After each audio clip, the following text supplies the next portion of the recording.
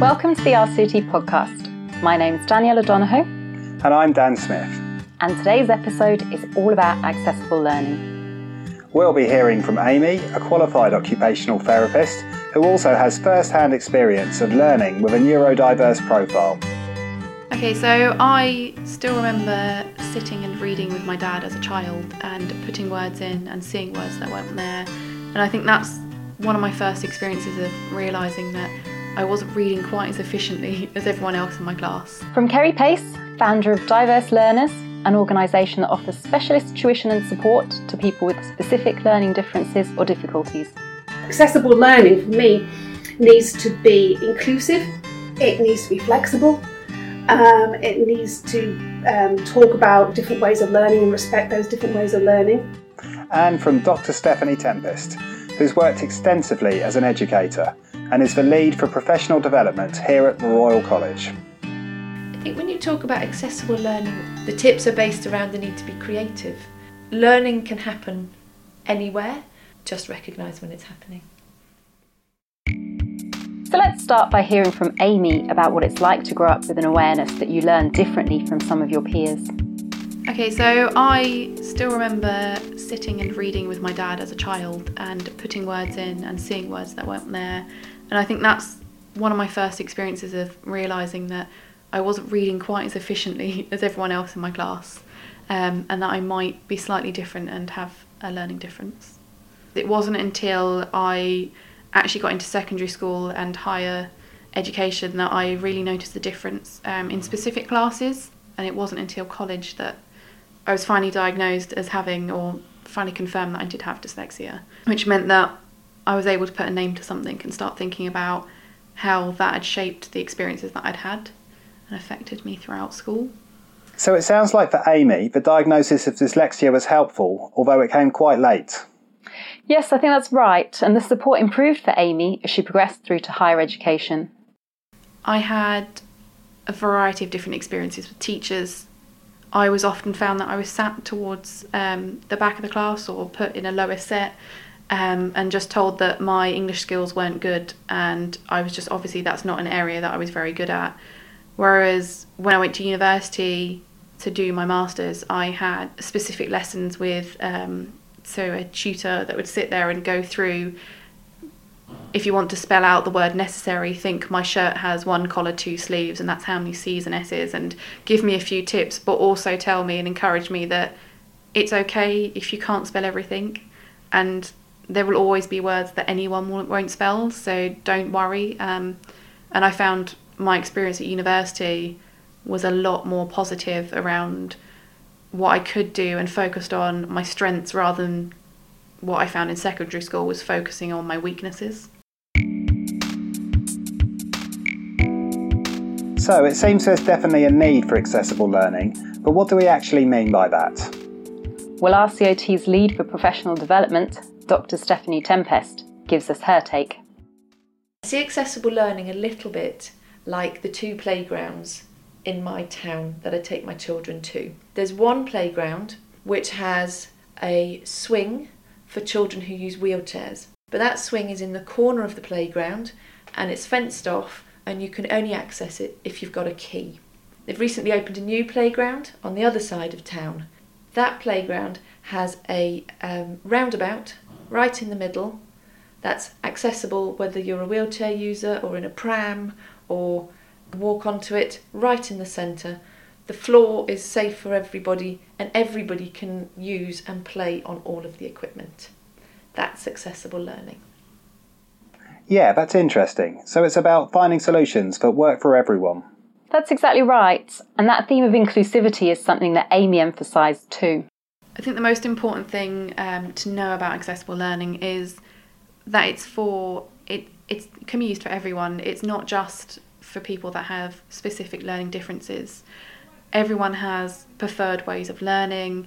Some people might like to sit and read because they find that enjoyable and that's how they learn the most. Other people like visual stimulus, or other people like to get out doing things.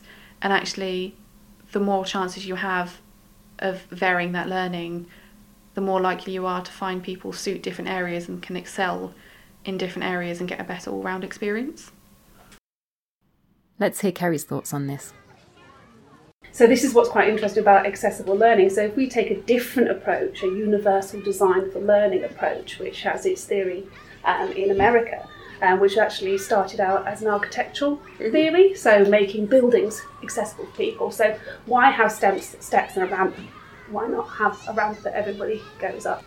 Accessible learning, for me, needs to be inclusive, it needs to be flexible, it needs to talk about different ways of learning and respect those different ways of learning, and it needs to be multisensory. We actually had a very interesting Twitter kind of mini conversation yesterday, and the theme that came out there the most was that people want to be outside. Why does a meeting have to be in a room? Accessible learning for me is about accepting different ways of learning and not having them as a hierarchy of learning.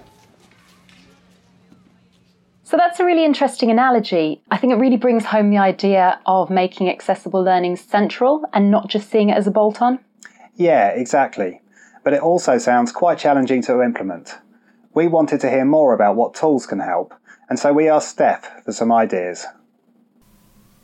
I was very fortunate to work in the higher education sector because we had access to the latest technology. We could record lectures, we had a learning management system.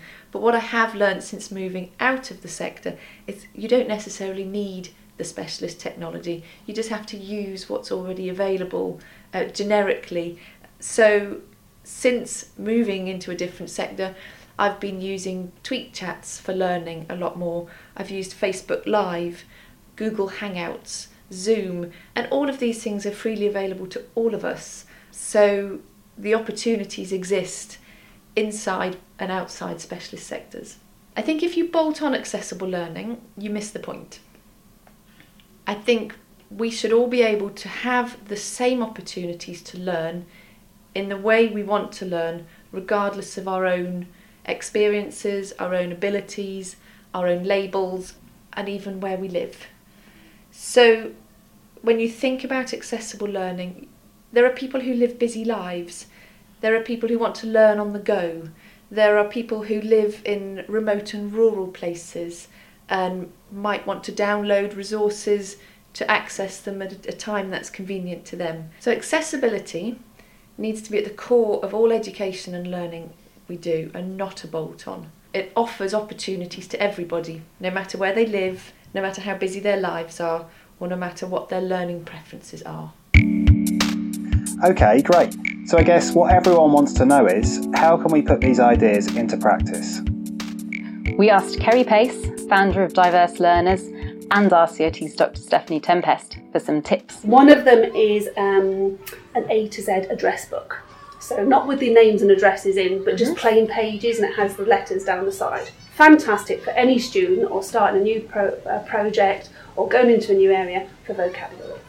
So rather than having oh God, what was that abbreviation, and bits of paper and worrying about how to remember things, put it in an A to Z book, normally a nice A5 one, it will fit in a tunic pocket. Another top tip, which is one of our favourite ones for we get reports of wonderful progress on it, is templates. So if you go to handover and somebody might be going, giving you all the information in lots of different orders. So they might start with the name and the age, and then they'll talk about who's involved in the family, and then they'll jump to the condition, and they'll jump to what happened yesterday when they had their operation. If you've got a template that is set out, either sort of like with groups like name, condition, interventions, activities of daily living, MDT involvement, that information can be put into the different box, if you like. So the information that's coming in has a place to live, rather than it all being in one lot set of jumbled notes and then having to spend extra time going through your notes and organising your notes. A lot of our students have done that. A lot of the people we job coach in various different organisations have done this, and the template's been adopted by everybody else. Back to our accessible, inclusive learning. Good for everybody. Here's Steph again. I think when you talk about accessible learning in practice, the tips are based around the need to be creative. I think learning can happen anywhere, in many formats, and often we're learning and we don't recognise that we actually are learning. So I think my tips would be creative, appreciate learning opportunities exist everywhere, just recognise when it's happening. I think when it comes to CPD and what HCPC want as evidence, they want a mix of activities. So they don't want to see that you've just attended courses. It's not necessarily the vehicle of the learning that counts, it's the actual learning. So it could be a 5-minute conversation, it could be a tweet chat. It might be just an experience where you've developed and learnt new skills. Of primary importance is that any learning we do, we can reflect on it and show how it benefits those who use our services and the services we deliver. So even listening to this podcast and reflecting on it and showing how it's improving the service you deliver is classed as CPD. Kerry agrees that CPD should be broader than just training courses. We can go to the CPD because it's compulsory and sit there bored and go, well, this is all I've heard before, and go back and forget it and tick our box. Or we can come to an event where it's interactive, you have time to talk to other people, you can make connections which you can then plan projects, and you can make a difference to patients, and you can make a difference to the occupation. It's, see it, say it, hear it, do it, which occupational therapists are doing every single part of their day, but if we all talked about multisensory learning for our patients. So we need to make sure there's lots of choices for our colleagues as well. Rather than just here's a standard package that will fix it. We need to be looking at that personalisation for our colleagues as well. To finish this episode, we asked Amy what makes the biggest difference to her as a learner. Personally, the elements that make the biggest difference to me are being able to get opportunities to talk rather than to write things down on paper. So at university, I used to carry around a small dictaphone, especially on placements, and talk my reflections into that, and then I could later write it up, because when sat in front of a computer or sat down with a pen and paper, I become quite preoccupied by, am I spelling things right, or does this make sense, that it takes away from what I'm trying to write down and what I'm trying to point out and learn. So I've adapted quite a few of my techniques now. I think my top tips for making learning accessible for everyone would be to talk to people about preferred learning styles or what ways they learn. So everyone is slightly different, and it's acknowledging that within a team or within a group at university, everyone might have different ways, or some people might have a similar way. So what can you work towards, and what strengths can you play on within that group, so that everyone can get a better experience from it.